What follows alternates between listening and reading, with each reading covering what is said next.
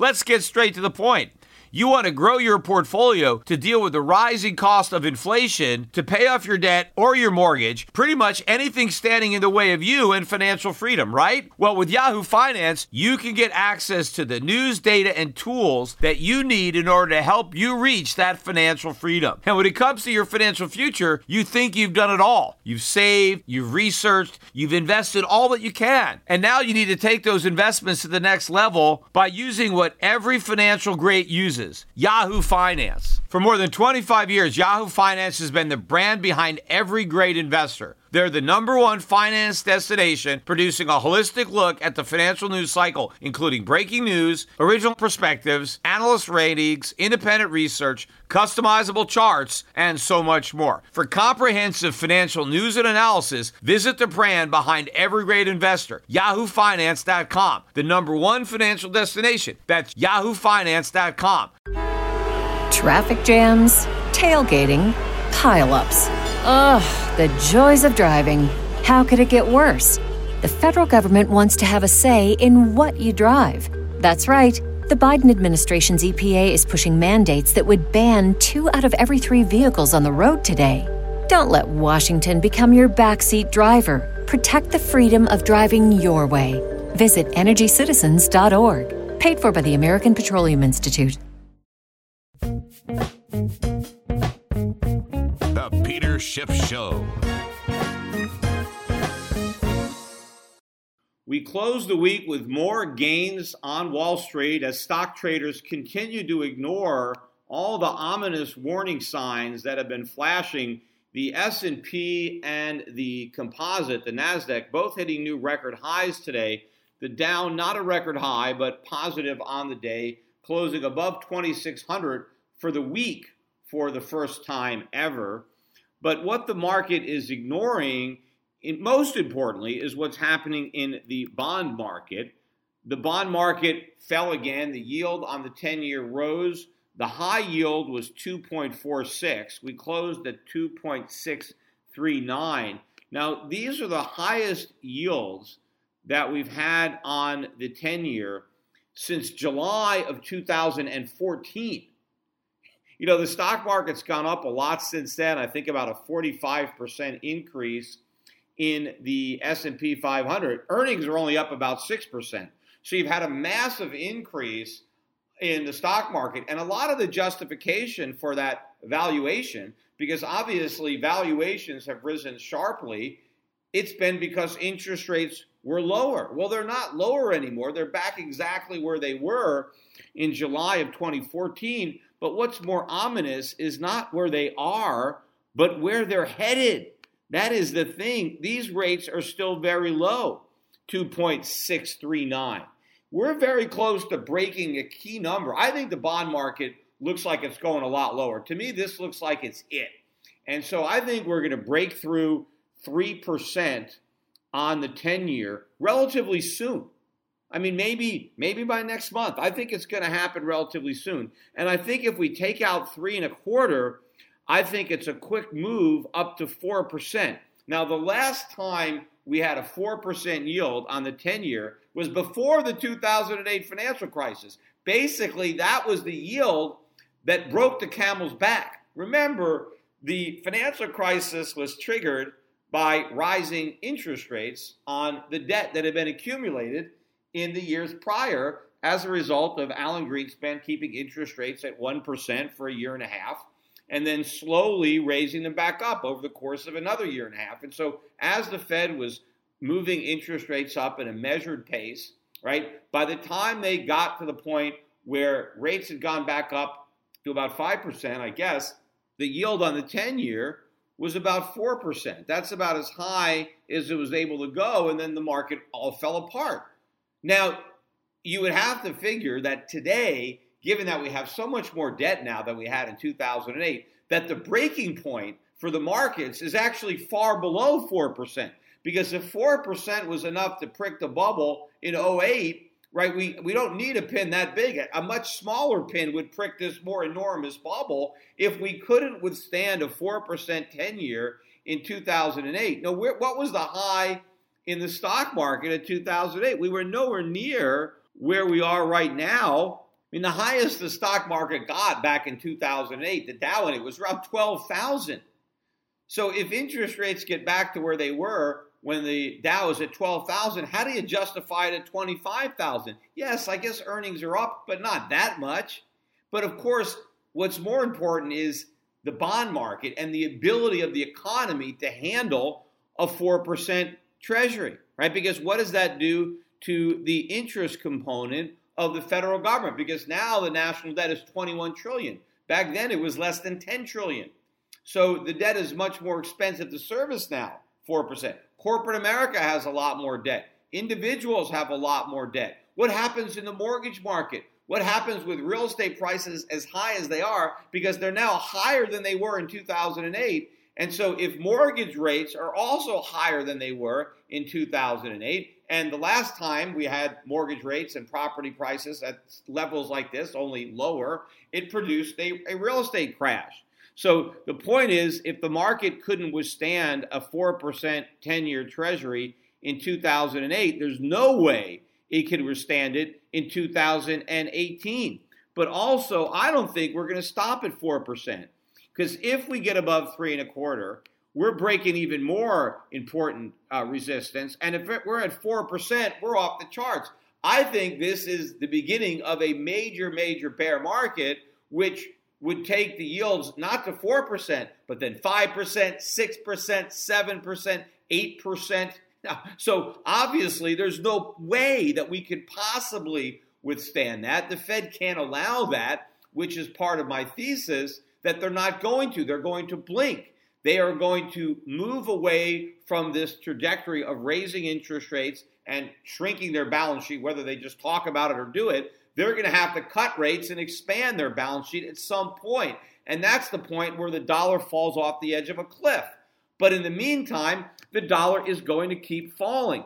The dollar was down again this week. This is the 5th consecutive week that the dollar has fallen. It managed to eke out a gain, and I'm talking about the dollar index. It eked out a gain today, a tiny gain, but we closed at 90.635. This is the lowest it's closed in over 3 years. Look at the Chinese yuan. The dollar actually went below 6.4 overnight on the yuan. It closed right about 6.4. This is, the weakest it's been in over 2 years. But more importantly, I think in the short run, we're going down to 6.2. That's about another 3% down. That's big. And then below that, the next support is the all-time record low for the dollar, or record high for the yuan. We've never been below 6. I think we're going to break through 6, and then I think Katie bar the door. I think it's going to be a floodgate of selling. And of course, the dollar going down, that is why the bond market is going down, because bonds are future promises to pay in dollars. And if the dollar is losing value, then you don't want to be paid dollars in the future. Not unless you're compensated, not unless the interest rate is high enough to compensate you for that loss. And at 2.7% or 3% or 4%, it's not, even 10%. The dollar is falling now at an annualized rate of more than 10%. So how much money would we have to pay creditors, foreign creditors, in order to compensate them for that loss of purchasing power? It's impossible. We can't afford to pay the amount of money that it would take, which is why this crisis is coming. So the dollar is going to keep falling as long as the Fed continues on this slow path of rate hikes, right? That's the same thing that happened up to 2008. All the time that the Fed was raising rates, a quarter point, the dollar kept going down, and gold kept going up, and gold's going to go up. Now, gold didn't have much of a move this week. We were up again today, and the price of gold was actually down a little bit on the week. So the weakness in the dollar really not benefiting the price of gold this week. Gold settling just above $1,330 an ounce. Silver right at 17. It was up about 6 cents today. But I still think the reason that gold is not breaking out, and it's very close, we got to get above that 1250, as I've been saying, is still because people are still reluctant to buy it because they think everything is so great, right? Hey, why buy gold? I mean, the stock market's going to keep going up forever. There's nothing to worry about. And you have people who think, the Fed's raising rates, so that's bad for gold, even though the rate hikes that we've had thus far didn't stop gold from rising. The rate hikes that we had under Greenspan didn't stop gold from going from 300 to 1,000. The Fed was hiking rates the entire time, and gold made an all-time record high. So the people who think higher rates are bad for gold, they don't have anything actual to substantiate that, because history doesn't show that that is in fact the case. The same thing with inflation. Inflation is picking up, and you have people actually saying that's bad for gold. That is crazy. Inflation is the best thing for gold. Yet you have people who think, oh, there's more inflation, so that's bad for gold. Why? They think, well, more inflation means higher interest rates, which is bad for gold. But higher interest rates don't hurt gold. They also think higher interest rates help the dollar. And so we can't buy gold when the Fed is hiking, because those rate hikes are going to help the dollar. And if the dollar goes up, gold's going to go down. But the dollar's not going up. The rate hikes aren't helping.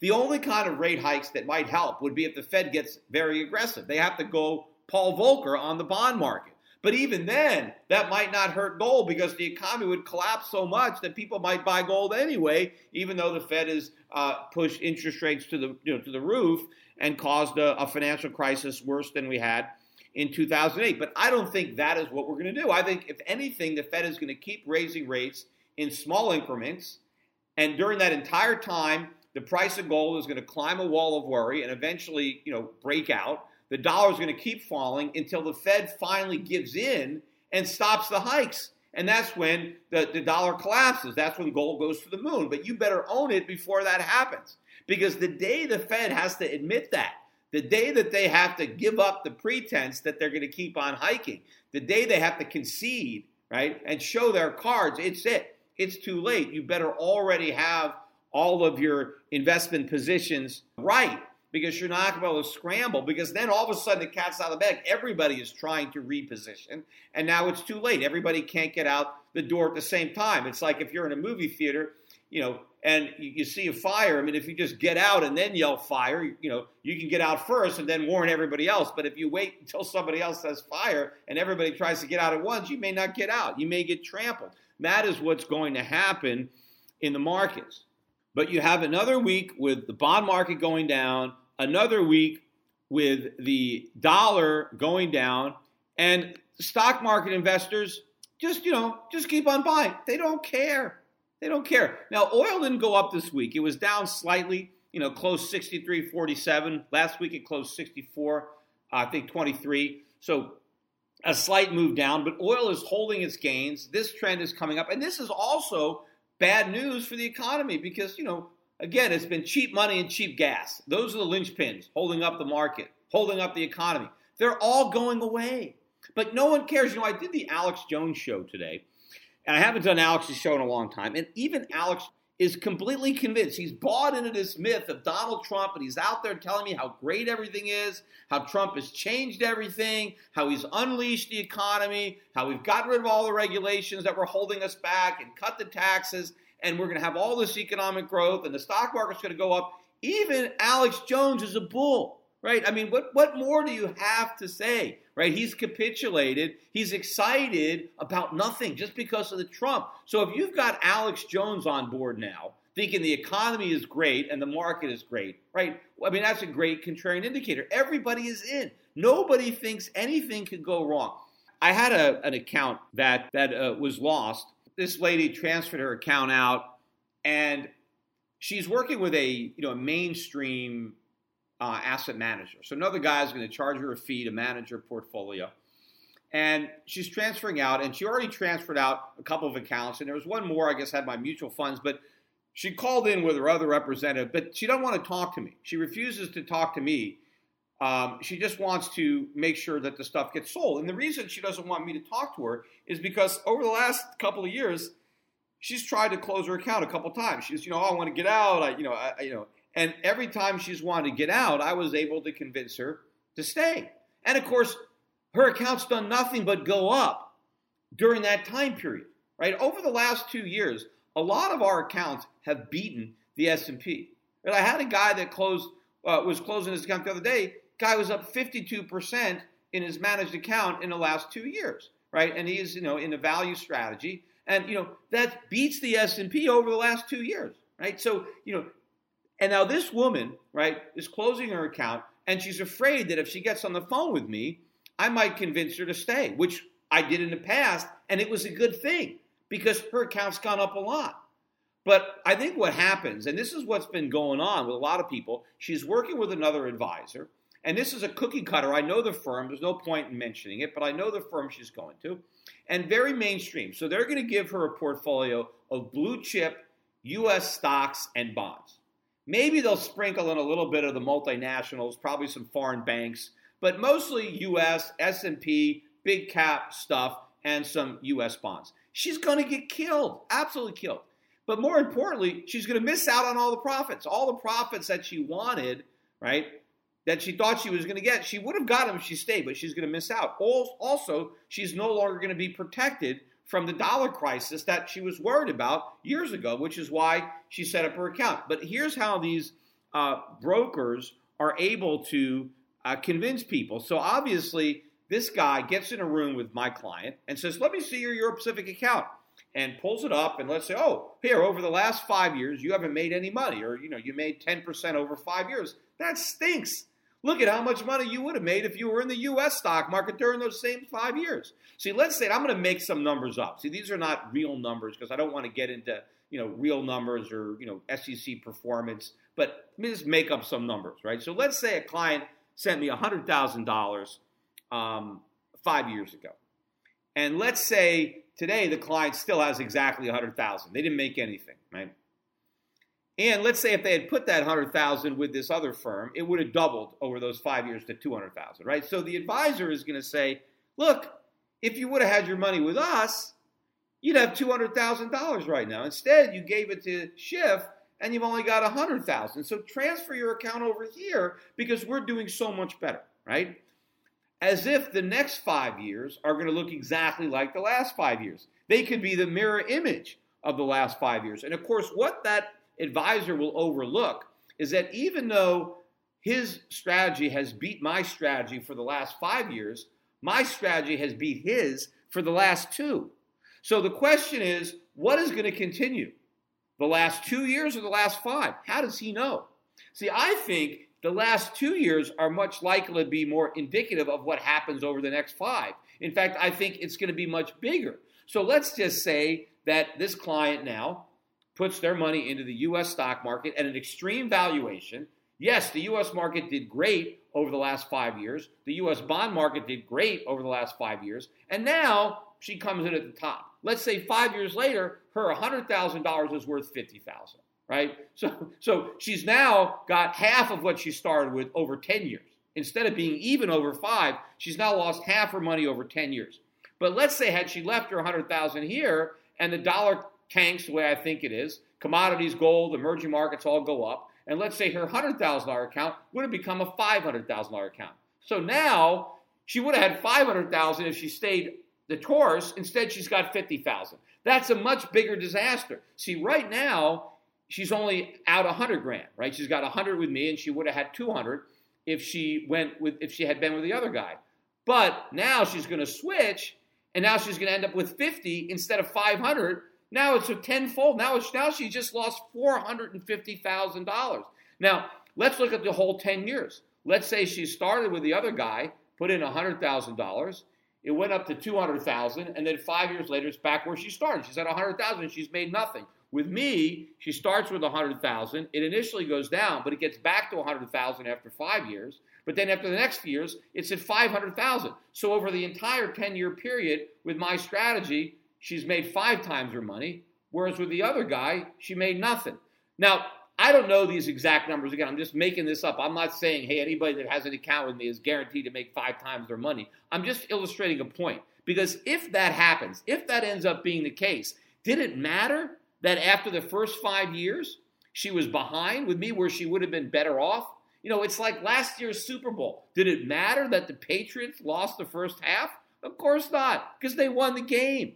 I don't care. Yeah, I lost the first half. If you're going to take a 10-year time horizon, yes, a lot of advisors beat me over the last 5 years. They did.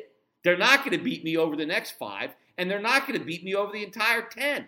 And I don't care about what happens in the first half. That's meaningless if you lose the game. And, that's what this client doesn't understand. And unfortunately, a lot of other clients don't understand that. But it is very easy for a salesman for some of these firms to just critique my strategy because they have no idea what's about to happen. They don't know what I've been preparing for, and they don't recognize the warning signs that all the things that I've been preparing for are about to take place.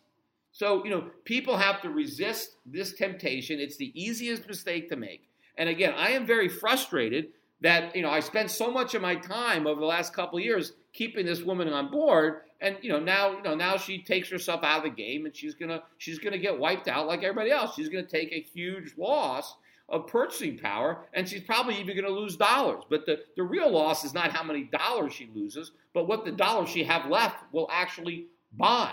But the other thing about this is that it simply reinforces my own belief in how right I am. I mean, what are the odds that what this woman is doing is the right thing? I would peg it at 0. I think there's absolutely no chance that she has made the right call in market timing.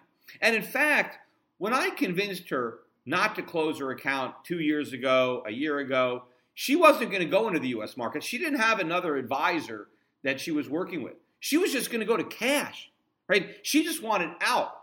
Now she wants in on the U.S. stock market. It's the greed, it's the bubble in the U.S. stock market that I can't overcome. I was able to overcome her fear because, I was down, right? And so I was able to keep her in, and she got this big gain over the last couple of years. But what I couldn't overcome was the greed that she's going to make a killing in the U.S. stock market. Simply because the U.S. stock market had already gone up, it's going to keep going up. And again, if Alex Jones is convinced everything is great, then, how hard is it to convince her? And so that's where she's at. And this is symbolic. Other clients have done this. Now, not the vast majority, but a lot. And I feel badly that it's happening. But again, it simply reinforces to me how much money the rest of my clients are going to make and how much money I'm going to make personally. I'm doing the same thing. I eat more of my own cooking than any other advisor out there. I read an article on Zero Hedge. They called them the most bearish hedge fund manager in the world. Now, I don't manage a hedge fund. But, I manage money. I doubt this guy is more bearish than me.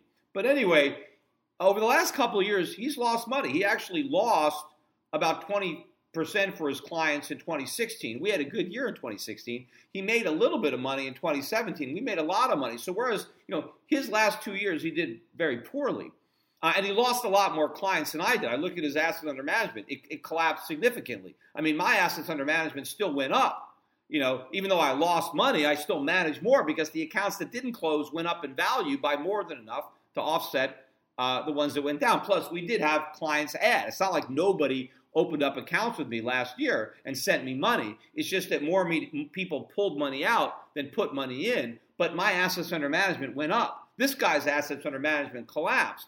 But I think that he's still going to make a bunch of money for his clients. I think all of the advisors that understand the problem are going to end up making money for their clients, those that stick with them, right? And I think all of the profits over the next 5 years are going to be earned by clients who are with money managers now who have underperformed the market over the past several years, the U.S. market. Because the only way you could beat the market or be as good as the market is to be in it.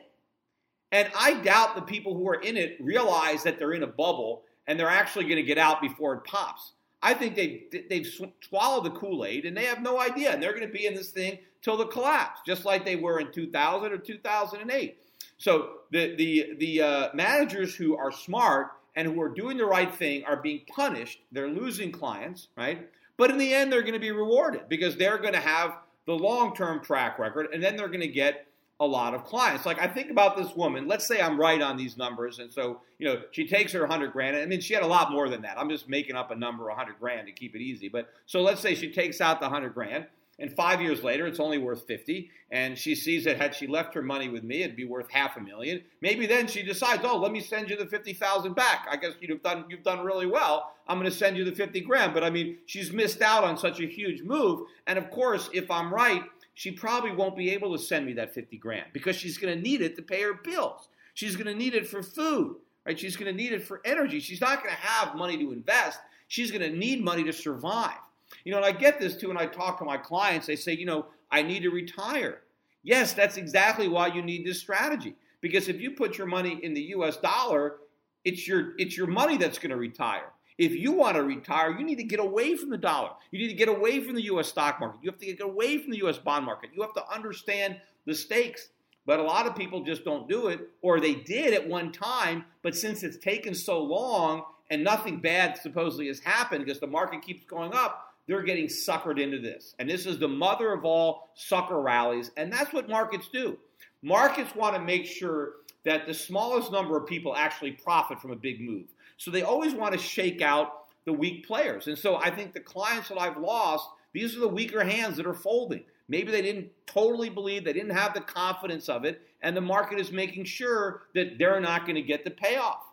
And the bad thing about it is, they miss out on the gains of the U.S. market, but then get the losses, and they get the losses in the overseas markets, or, maybe they make small gains, but they miss out on the huge payday. But again, this is how it works. People are their own worst enemy, and even not my clients. I mean, you take the typical client, you look at the U.S. stock market, and it goes up over time. It has gone up. But a lot of investors lose money. You look at a lot of these mutual funds, and you can see what their performance is. But that doesn't mean that people who invested in these funds actually got that performance. Because what happens is they sell and they buy and they sell and they buy. And so they're not in the fund for the entire time. And they actually end up losing money because they buy and sell at the wrong time. Things go up and they get excited and they buy. Things collapse, they get scared and they sell. They should do the opposite. Things go down, they should get excited and buy if what's going down is real valuable. And if things are going up and they're expensive, you walk away, you sell. But nobody wants to leave the party early because they think it's going to continue. The same thing is going on a bigger scale in the cryptocurrencies. Right? Look at what happened to Bitcoin. Right? Bitcoin. Before I get to that, I did want to address. So, when I did my last podcast, the Dow had just had that big reversal, right? We were at above 26,000. We sold off over 300. We closed a little negative. And I said, hey, maybe there's a top. We'll see. But I also said that it wasn't a reliable reversal because it happened on a Tuesday, which are notorious, just, turnaround Tuesday, reversal Tuesday, just trading noise. And we didn't close below the previous day's low. We didn't even take out the previous day's low. So it wasn't a key reversal. It wasn't an outside day. So I wanted to see what happened. And, of course, the next day we took out the previous day's high and actually closed above it. So, there's less evidence that we've topped. But, the Dow is having a little bit of trouble around 26,000, so we'll see. But meanwhile, the rest of the story, bonds keep falling, dollar keeps falling. So the warning signs are there, whether the stock investors notice them yet or not, but eventually they will, because the higher rates rise and the lower the dollar falls, the brighter those warning signs are, and they start to be flashing and they're in neon, and eventually you can't ignore them anymore, and the market's going to go down. But again, getting back to these cryptocurrencies, so Bitcoin, and I did my last podcast, it was the day that Bitcoin was approaching 10,000. I think it was around 10,200. When I recorded the podcast on Tuesday. And I thought there might be some support around 10,000 or just under, because I thought that some of the whales who typically sell a little bit into the rally have all that dry powder to go buy back in the dips because they want to prop the market up. In a way, they're kind of manipulating it, but they don't want it to collapse because they want it to go higher so that they can sell more. And I also have a feeling, although I can't prove this, I haven't researched it, but when you see these sharp sell-offs, I believe the volume on the declines is much bigger than the volume on the rallies. That somebody comes in and dumps a bunch of Bitcoin, the price gets killed, and when the sellers go away, these whales come in, they buy just enough to get the price to go back up. So the down volume is bigger than the up volume. But so I was recording my podcast, and Bitcoin was around 10,200. And I didn't know, I look, it'll go below 10,000, it might bounce. Well, that was a low. It got to like 10,100, didn't go below it. And then it rallied all the way back down up to like 12,000. And then it collapsed the next day, or it went down to almost 9,000, about 9,200. Huge drop. Then it rallied. It got back up, into the 13s. I mean, the volatility is incredible. As I'm recording it now, it's about 11,300. Right? So Bitcoin, again, is getting more volatile, not less volatile. Everybody was saying, don't worry, it's going to get less volatile over time. It's the opposite, right? It's gotten more volatile over time. But now we're down well over a 50% decline, right? From about 20,000 to now close to 9,000. That's over a 50% drop. The trend is down. I mean, how is it possible even that we're still in a bull market, right, if something just lost half its value? I mean, generally, if something's lost half its value from its peak, it's okay, it's in a bear market now. So I think that the weight of the evidence now would suggest that we're in a bear. Now, the question is, how long is this bear going to go? But to me, it looks like the path of least resistance is down. We're making lower lows and lower highs, and every once in a while we get big breaks. So this time we stopped at 9,000. Maybe next time we go to 8,000 or 7,000. Then it bounces back 2,000 or 3,000. But maybe the bounce back only goes to 10,000 the next time, right? The market is going down. Now, at some point, it's going to completely collapse. You know, there was this one coin, right? Was it BitConnect? You know, its three-letter symbol was BCC. And that coin, BitConnect, and I guess I didn't even follow this, but the cryptocurrency lost 98% of its value in one day. One day, this at one point was one of the top, 20 market cap coins. I can't forget how much, but, the market cap was over $1 billion, and it's all wiped out. Now, apparently, these guys were actually running a legitimate Ponzi scheme where, they were actually supposedly paying you interest in BitConnect tokens, a high rate of interest that they were supposedly generating, doing some kind of trading activity. So it was a classic Ponzi scheme. And, I see a lot of the people who are pointing out, that are buying Bitcoin, well, that was a Ponzi scheme. What they don't understand is, you can't throw stones in a glass house, that all of these tokens have Ponzi-esque qualities, right? Even though it's not an outright Ponzi scheme like BitConnect was, right? It's a Ponzi dynamic in that the way you make money is by selling out at a higher price to somebody else who buys in, and the way he makes money is by selling out to somebody else who buys in at a higher price. That's how Ponzi schemes work. The money that you make is dependent on new money coming in to take you out. And then eventually somebody comes in and they're the last buyer. They're the last fool. There's nobody else willing to pay a higher price. You run out of greater fools, and then everything collapses. And then everybody loses who got in late. The winners in any kind of Ponzi are the people who get in early and then bail out. And that's why they're illegal. They're illegal because they're guaranteed to blow up. That's why what Bernie Madoff did was illegal, right? You can't run a Ponzi scheme because it doesn't work. The only one who's allowed to run a Ponzi scheme is the government because they run Social Security, which is a Ponzi scheme. Why is Social Security a Ponzi scheme?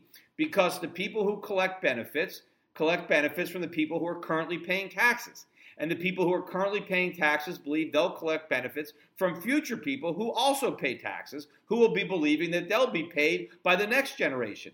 But how that's different from a legitimate retirement plan would be people pay taxes into a trust fund, the fund invests the money, and then when you retire, the fund pays out the money you put in plus your investment profits. That's called a funded retirement program, but that's not what the government runs. The government runs a Ponzi scheme. Right? And just because the government is running a Ponzi scheme doesn't mean it's going to work.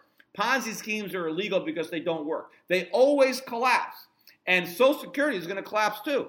The only difference is the government can keep it going with a printing press. But that just means the dollar collapses. So it's the same difference. But for anybody who is like laughing at BitConnect, oh, that was just a Ponzi scheme, you better really take a closer look at what you're doing with your coin. Because even though BitConnect may be the most extreme example of an actual Ponzi scheme going on within the crypto space, that dynamic is what's there. And the important thing is you can have a currency that loses 98% of its value in one day, a digital currency that people believed in, people were buying, and then it evaporated. So if it can happen to BitConnect, it can happen to anything. And eventually it will. There will be a day where you'll see this collapse. But I don't know where it's going to be. I mean, it might happen one day where Bitcoin goes from 500 to 10. I don't know where the implosion is going to come from. I have a feeling it's going to be from a much lower level than we are now. I think the market's going to be a lot lower before you get a complete collapse, but I'm convinced that complete collapse is in fact coming. Also, I wanted to mention a little economic data that came out later in the week that was worse than expected, and again, the market didn't seem to pay much attention to it. The Philly Fed came out on Thursday, and it basically was supposed to go up. It dropped to about the weakest it's been since December of 2016. And if you look at where it is on a chart, it's very close to potentially breaking down, so that should be a worry. Housing starts, single-family starts, down sharply in December. Big drop. Nobody was expecting that. And, of course, this is going to get even worse. Mortgage rates are going up. Construction costs are going up. And the tax deductions have gone away for a lot of people. So it's going to be more expensive to build a home, and it's going to be more expensive to buy one, and you're not going to get a tax cut. So, if the housing starts are already dropping sharply, they could drop a lot more sharply going forward. Then today we got these consumer sentiment numbers unexpectedly fall in January. We're now at a 6-month low in consumer sentiment. So they were off the charts. It was red hot, and now we're cooling off to a 6-month low. Well, by election, right? The election in November of this year, I think it's going to be a deep freeze when it comes to consumer sentiment, because by then, right, a lot of people are going to be disappointed because the big recovery that Alex Jones thinks is around the corner may not materialize, right? We're not going to get the 3 or 4% GDP growth. What we're going to get is inflation. What we're going to get is higher interest rates, higher food prices, higher gas prices. People are going to be very disappointed. They're not going to be confident. And when they go to the polls, who are they going to vote against? Because that's really what people do in America. You vote the lesser of two evils. You vote the bums out, right? You vote for the party that's not in power when things get worse.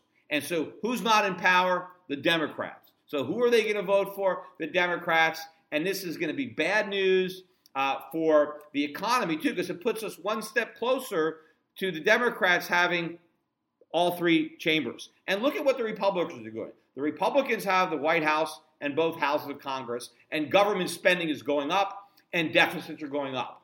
Imagine how much worse it'll be when the Democrats take over, right? Because they love government even more than Republicans. They love deficits even more than Republicans. So when they have control, it's going through the roof. So, and forget about, as I said, these tax cuts, they're all temporary because they're all going to end in 2021 when a Democratic president signs a major tax increase passed by a Democratic Congress.